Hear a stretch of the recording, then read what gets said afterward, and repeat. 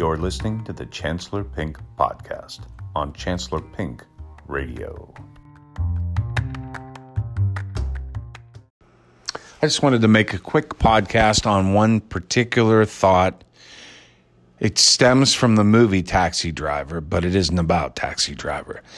If you've never seen Taxi Driver, it's a movie that when I first saw it, I thought, I don't know, kind of a violent ending, kind of slow scenes, and kind of a dreary character by De Niro, and, you know, just a icky kind of overall feeling to it. But the brilliance of the movie isn't about even the filmmaking per se, because Scorsese was still pretty raw back then in 76. There's a dated look. There's some wonderful shots to it.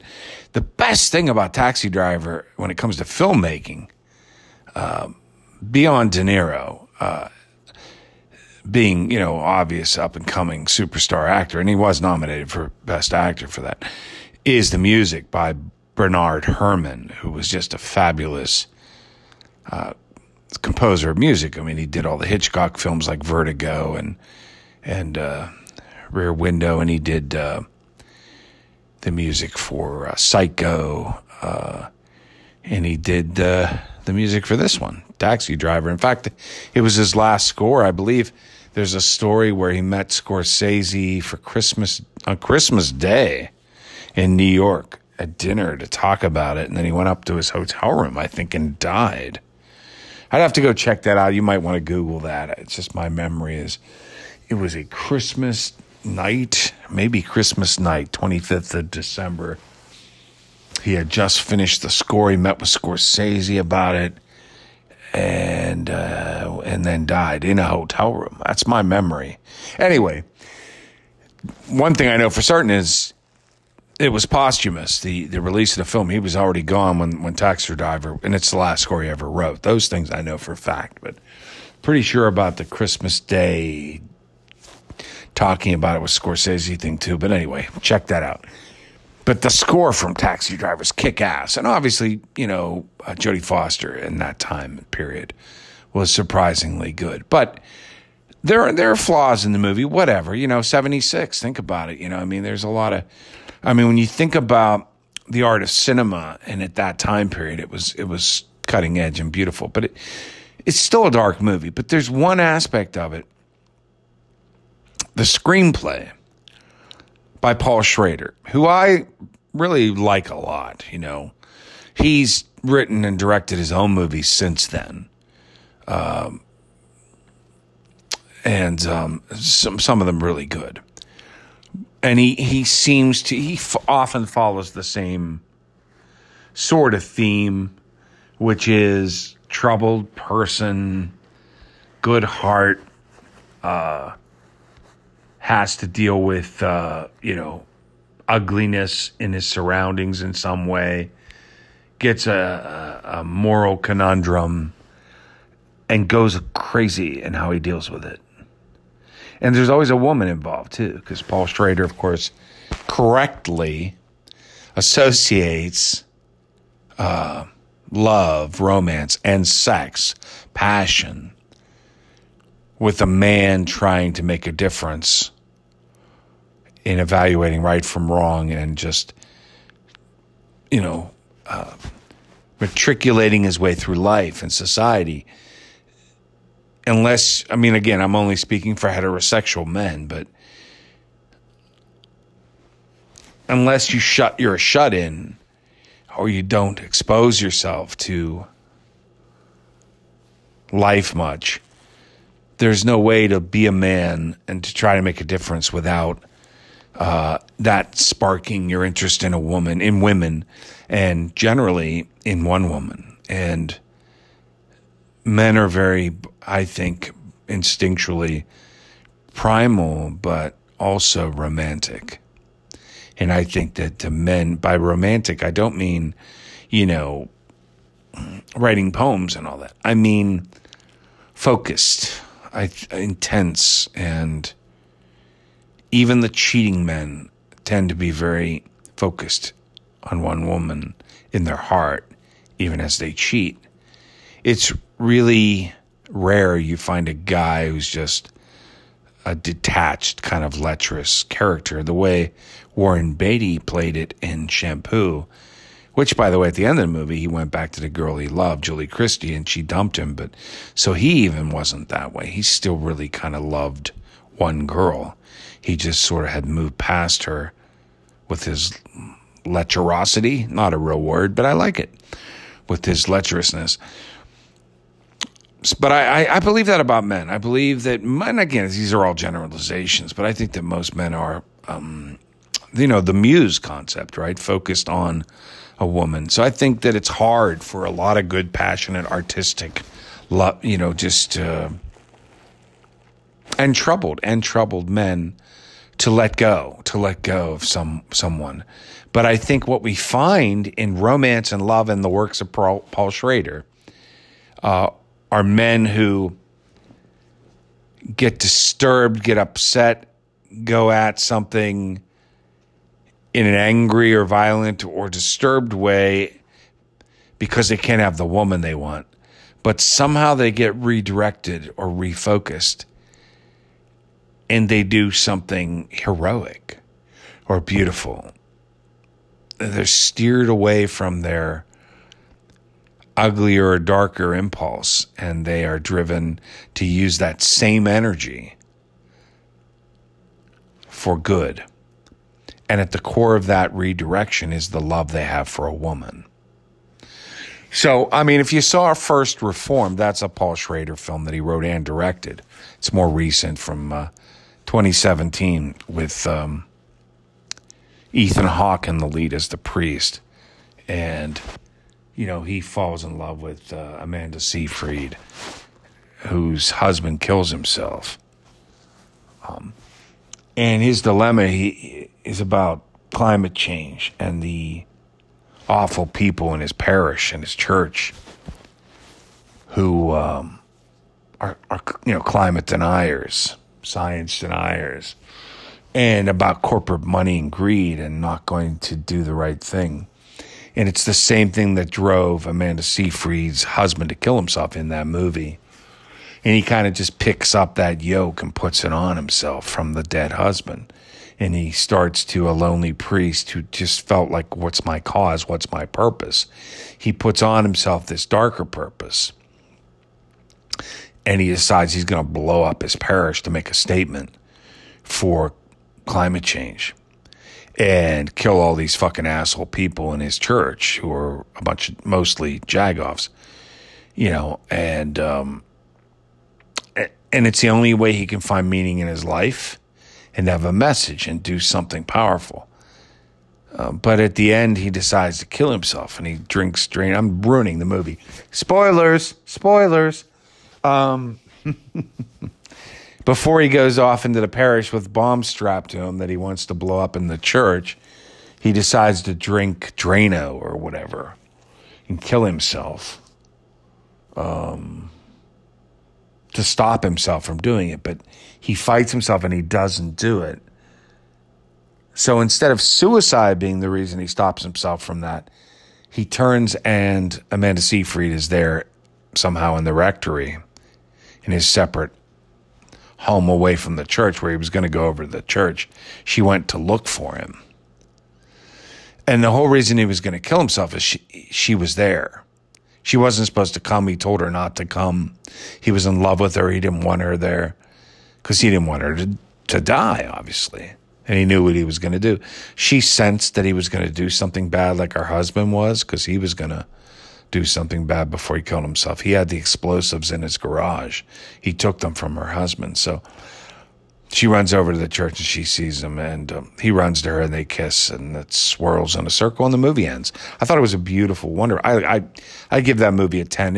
In my opinion, it's a better Taxi Driver. It's like Taxi Driver, but it's better. Taxi Driver ends in a similar way. De Niro's character is going to assassinate this political candidate. But it's very different in the sense that, Ethan Hawke's character was going to kill the whole parish because he was going to make a big, strong objection to the greed that's, propelling society forward into death. It's going to kill the world. with their greed for oil and continuing the same pattern because that's where the money is and not caring about the future. So he had much more of a moral reason for wanting to kill, if there is such a thing. In Taxi Driver, De Niro is going to assassinate the politician because the girl he loved, who he had a falling out with, Sybil Shepherd, he takes her on a date and he decides to take her to a porno movie because that's all he knows. And she gets very, creeped out and offended and marches out of the theater, and he chases out after her and he just tells her, he's like, well, that was the only kind of movies I watch. I don't know. And he means it. He's like retarded. He's a retarded guy when it comes to women and socializing with them. So to him, he thought that would be a romantic date. You take a woman to a porno where guys are jerking off in the theater and everything, She did not like it, and that's the end of that relationship. So he's very disturbed by that, by the fact that the girl he loved, and she works for this politician. That's who she works for. And so his motive for killing the politician is really just to be honest, when you look at the movie, it's just a step down from killing her. He's just rejected and hurt. And Palantine got in his car once, this politician, and he glad talked him, Robert De Niro's character, from the front seat driving. And the politician didn't really know his name and just kind of was full of shit. And so you could see that this is a phony, the politician. And De Niro could see it was a phony. But that's not why he's going to assassinate him. He's going to assassinate him to hurt the guy that the woman he was into is supporting.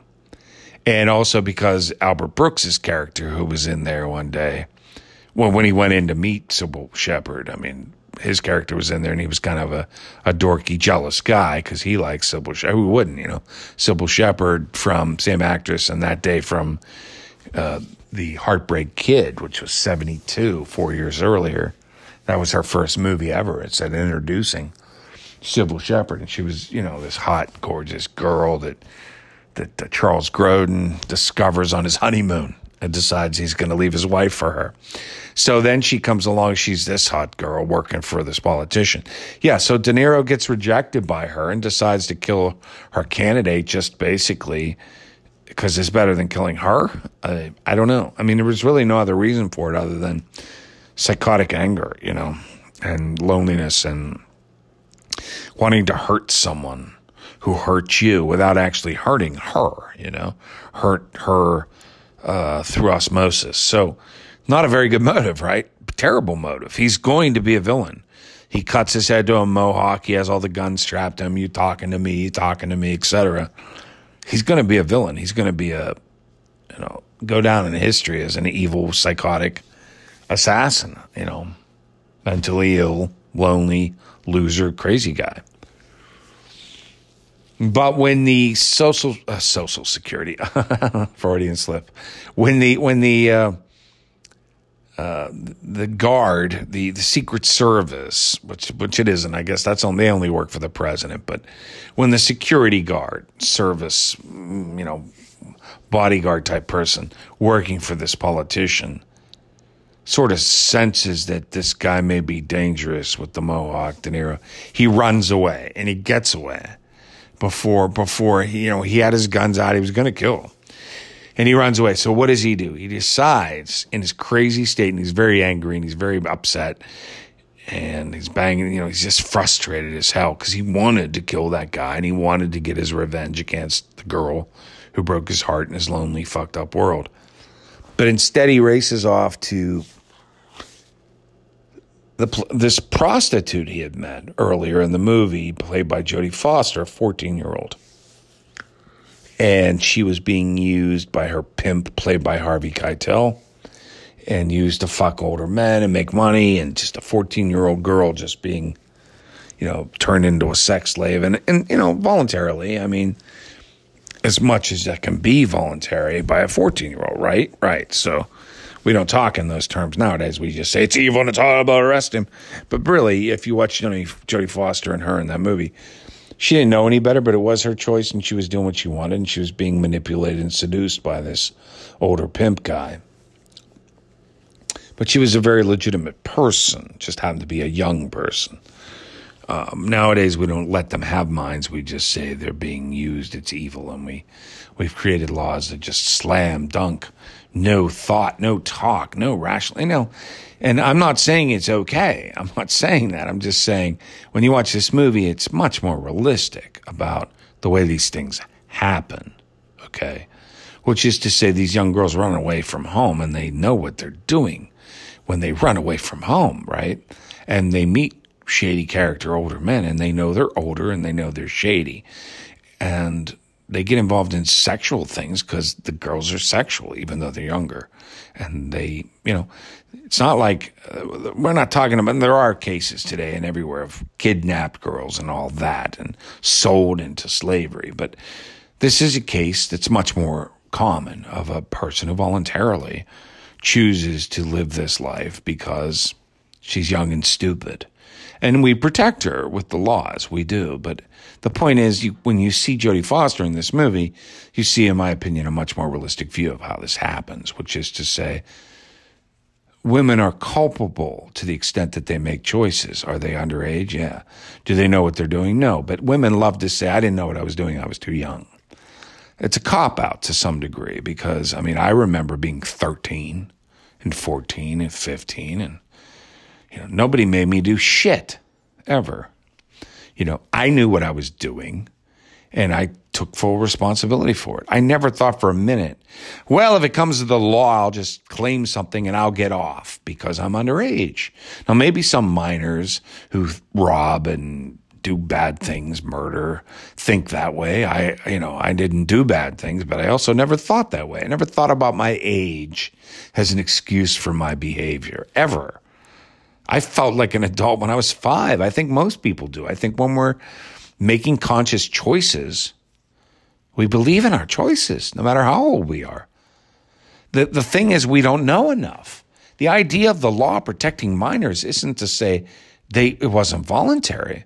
It was that they're not aware enough about the realities of life to make a choice that should be supported or validated as legitimate. We're basically taking away power from younger people. We're saying, you think you wanted to do that, but I guarantee you, if you knew more about what's really going on here, you wouldn't have wanted to do that. But that's not true with women and sex and men most of the time. They exactly know what's going on. They know the guy's way older. They know about sex. They want it. So the thing is, the very logical reason for stepping in and protecting them isn't true, really, because it's not like, you mean he's 40 and I'm 14? I didn't know that. No, they knew that. Oh, you mean sex involves me spreading my leg? Oh, no, they knew that. There's nothing about the event they weren't aware of. The only idea is but do you know that how badly he wants you? Do you know? They like that. Yeah, I know he wants me bad. That's hot. I like that. The bottom line is you got to protect people that are underage from older people because older people aren't allowed to have things, and younger people need protected. And that's all. Just we've got to deny older people from having things, and we've got to protect younger people. That's it. That's the only real answer. There is no real logic, psychology behind it at all. It's just about we will randomly pick an age, 18. Okay. If you're under 18, then your choices, even though you know exactly what you're doing, and you're voluntarily making this choice, we're going to say if you're under, what's the age? 18. And by the way, it changes from state to state. For statutory rape, for alcohol, there are multiple things, multiple laws that change from state to state as to when we decide you're able to make a choice on a particular issue. Isn't that funny? If it was really like genetic or God ordained, don't you think it would be the same age everywhere in the world, not just America? No, because there is no fucking age. Anyway, I'm sorry. I'm getting carried away here, but the bottom line is Jodie Foster in Taxi Driver, in my opinion, humble as it isn't, portrays more accurately the reality of the mindset of someone that age and why they're doing the awful things they're doing, rather than the evil of men and men are evil. And sure, Harvey Keitel was a bad dude in that movie. And De Niro, another evil man who was going to assassinate a politician, decides on a spur of the moment that when he gets thwarted in his assassination, to rescue this 14-year-old girl. But he didn't rescue her because she was 14. He rescued her because he was, going over there and got hooked up with her to have sex with her. And he thought, no, she's just a young girl and I feel like this is bad here and I want to help her. It wasn't about, the law crucifying Harvey Keitel because he's an older man under the law and she's a young girl. It was about, this girl doesn't want this. This girl's confused. This girl doesn't get it. I met her guy, her pimp. He's a pig. I don't like him. He's using her. He says, you don't know what he calls you. He said, you're a piece of, what did he say? You're a piece of chicken, or I forget the word he uses. And she laughs and says, he wouldn't call me that. But, so he's really just seeing her as a sweet girl who's caught up in a shitty situation. To him, it's not about minor and adult and all the legal shit. It's just about a sweet girl caught up in bad guys with bad shit. And that's what should matter most to the law, to life, and all of us. So he steps forward from his possible evil act to be a hero for someone he decides needs rescued. And he shoots up the joint, and she ends up back with her parents, and they write him a wonderful thank you letter. But one thing that's not addressed in that movie is I wonder how she felt. She's shocked and freaked out and terrified by him when he comes in shooting her John and murdering everybody, And what's interesting, too, is after he murders everybody, he puts the gun under his own throat, and he pulls the trigger multiple times, and there's no bullets left. He's out of his mind. Wonderful, wonderful, accurate, realistic screenplay by Paul Schrader. He wasn't in there, come on, honey, come with me. Get on my back. I'll take you out of here. He literally was just killing all these people because they were fucking with this innocent girl. And his love for Sybil Shepherd was this innocence. And it was fucked over. So it was really his violent battle for innocence with the ugliness he would see every day riding in his taxi. The dark side of people. And he still wanted to believe in innocence and love. His love for Sybil Shepherd / his belief that this girl was still in her core innocent. And that innocence needed protected, but he wasn't really interested in protecting her per se. It was the overall innocence. So that when he killed everyone, he didn't pull her out of there and rescue her. He was ready to kill himself because he just spiraled out of control and went crazy. But he was viewed, ironically, as a hero. And she was back with her parents, who sound, by all reports from the letter, to be a barrel of laughs. Her parents sound awful. They sound like parents that anyone who was hip or cool or smart or fun or wanted freedom of mind would have run away from long ago. So again, yeah, she might be 14 or 15 or 16, whatever she ended up being by the time they sent her back to her parents. But God damn, she was right to leave them. So maybe she made the wrong choice to get involved with Harvey Keitel's pimp and to fuck for a living. But hey, it's a choice she made. And in conjunction with the choice to leave her parents, I would say whatever she wants, because that was the right choice to leave her parents. That's clear from the letter. And anyway, at the end of the movie, Sybil Shepherd gets in his cab, of course, and chit-chats with them and leaves. And then we have a little psychotic music from Bernard Herrmann. Scorsese really put that part in, where he suddenly turns, De Niro's character turns the rearview mirror to get one last glimpse of Sybil as he drives away. And you realize the obsession is still alive. It will never die. His obsession with her and his belief in love. And even though he got all the accolades for being a hero, rescuing the prostitute, did he really exercise his demons?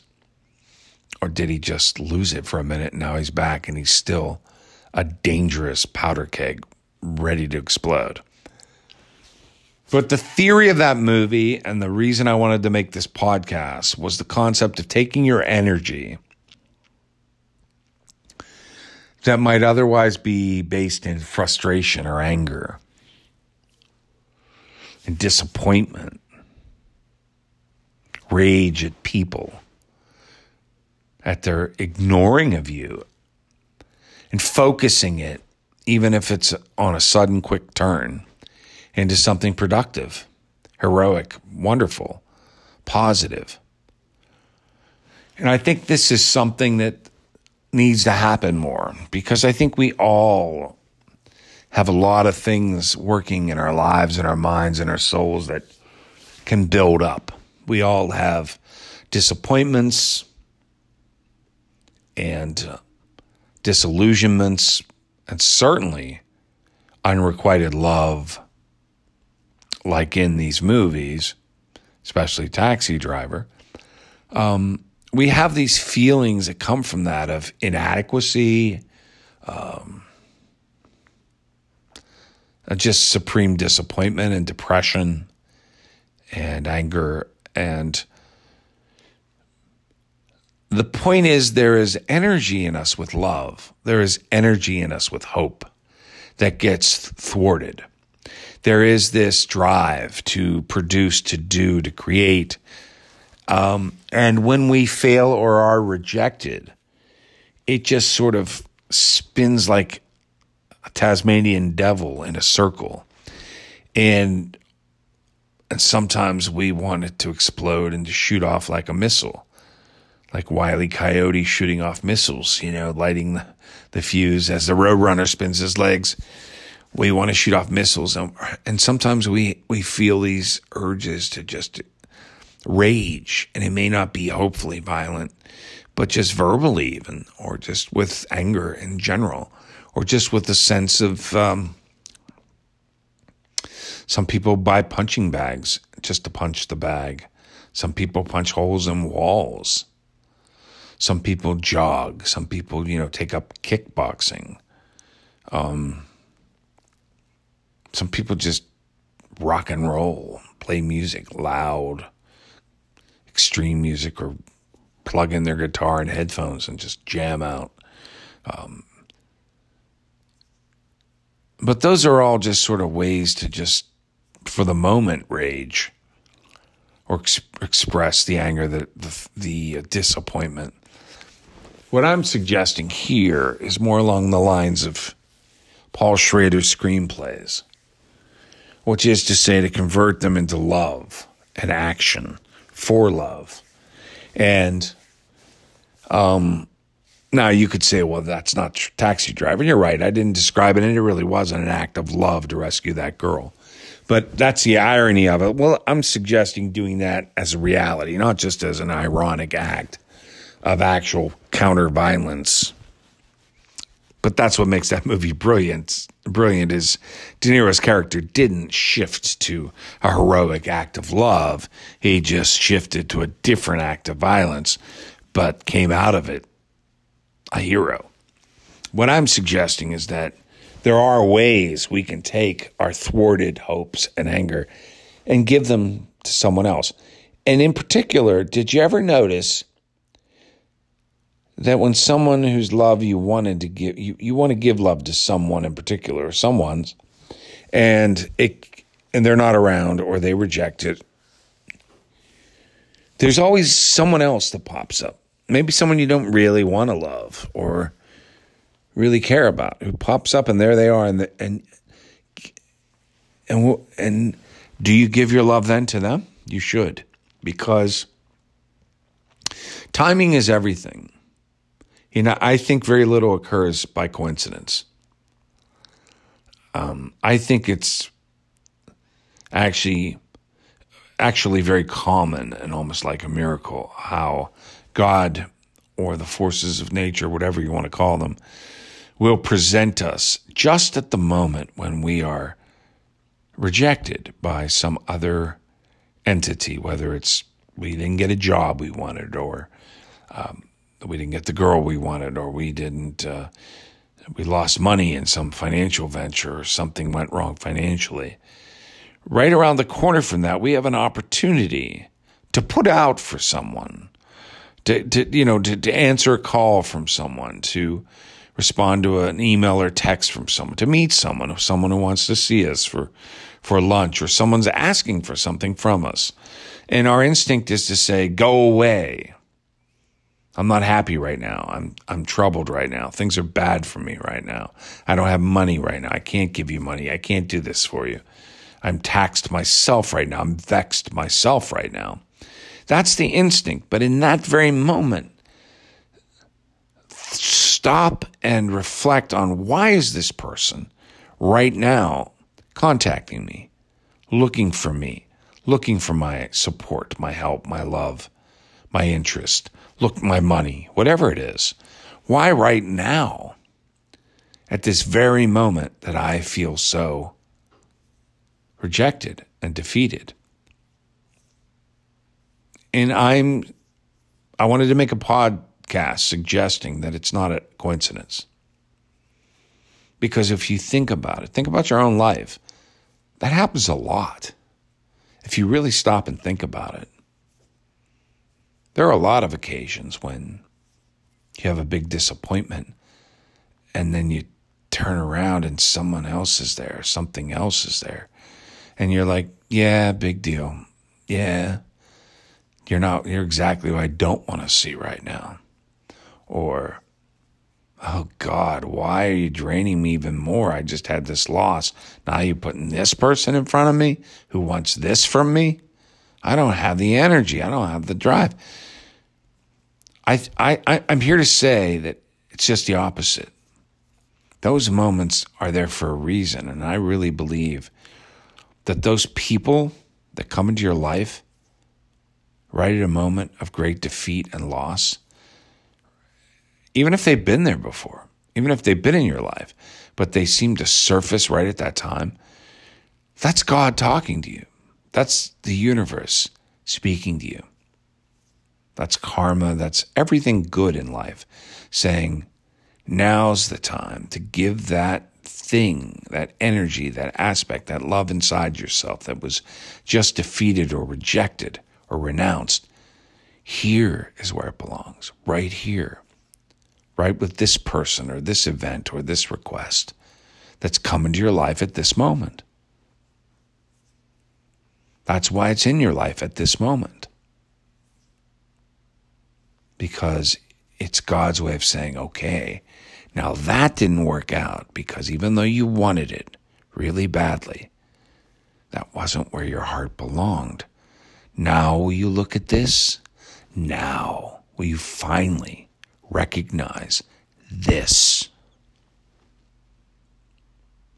And it's a wake-up call to say, all this time, my ego, my selfishness fought against this. And it's always been there, or it's never been there, but it's here now. And I never wanted to see this. It's not what I wanted. It's not what I just was trying to get. But here it is. Is this really just coincidence? Is this really just a freaky accident? Or is this my alternative way to reach the same end I was looking for to begin with? Will this person, will this job, will this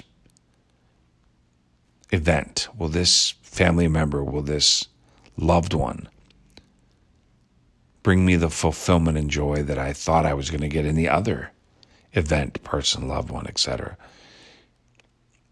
Maybe I just wanted something so badly, I didn't really see the long-term reality of where it was going to take me. And maybe this person or event or thing dropped in my lap now at my darkest moment. It's something that seems very undesirable is actually the answer I've been praying for, the solution that I need.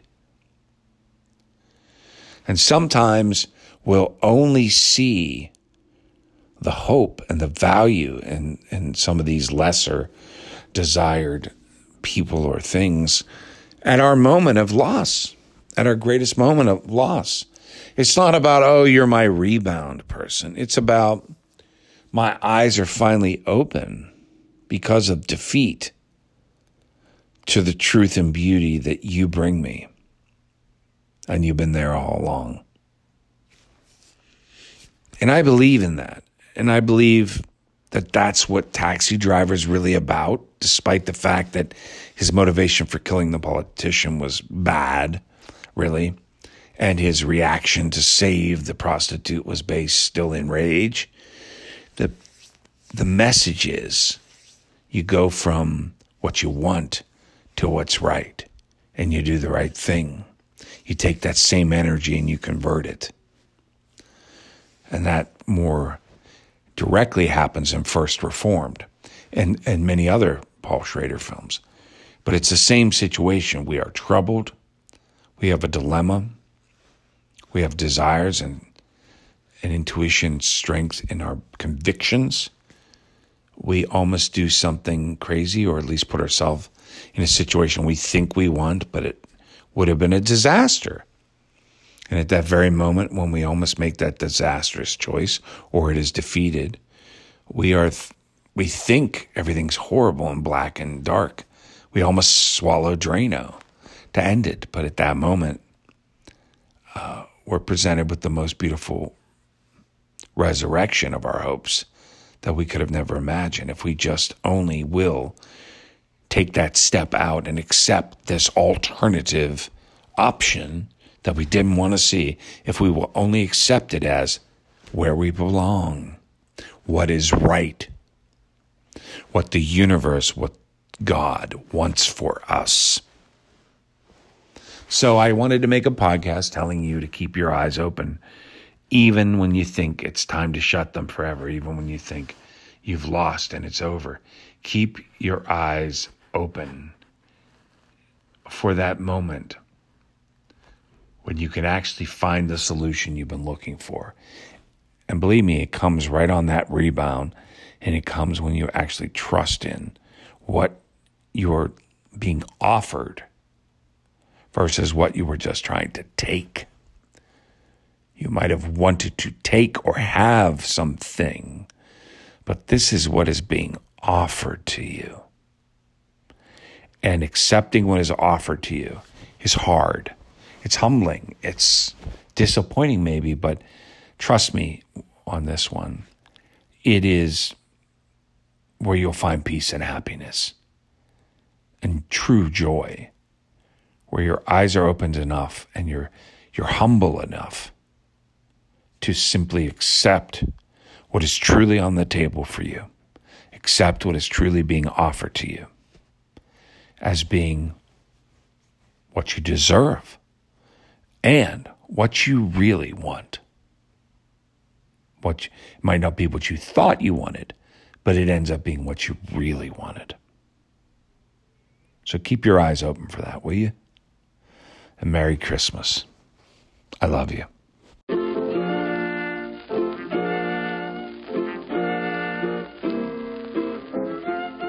Yabba da boopa.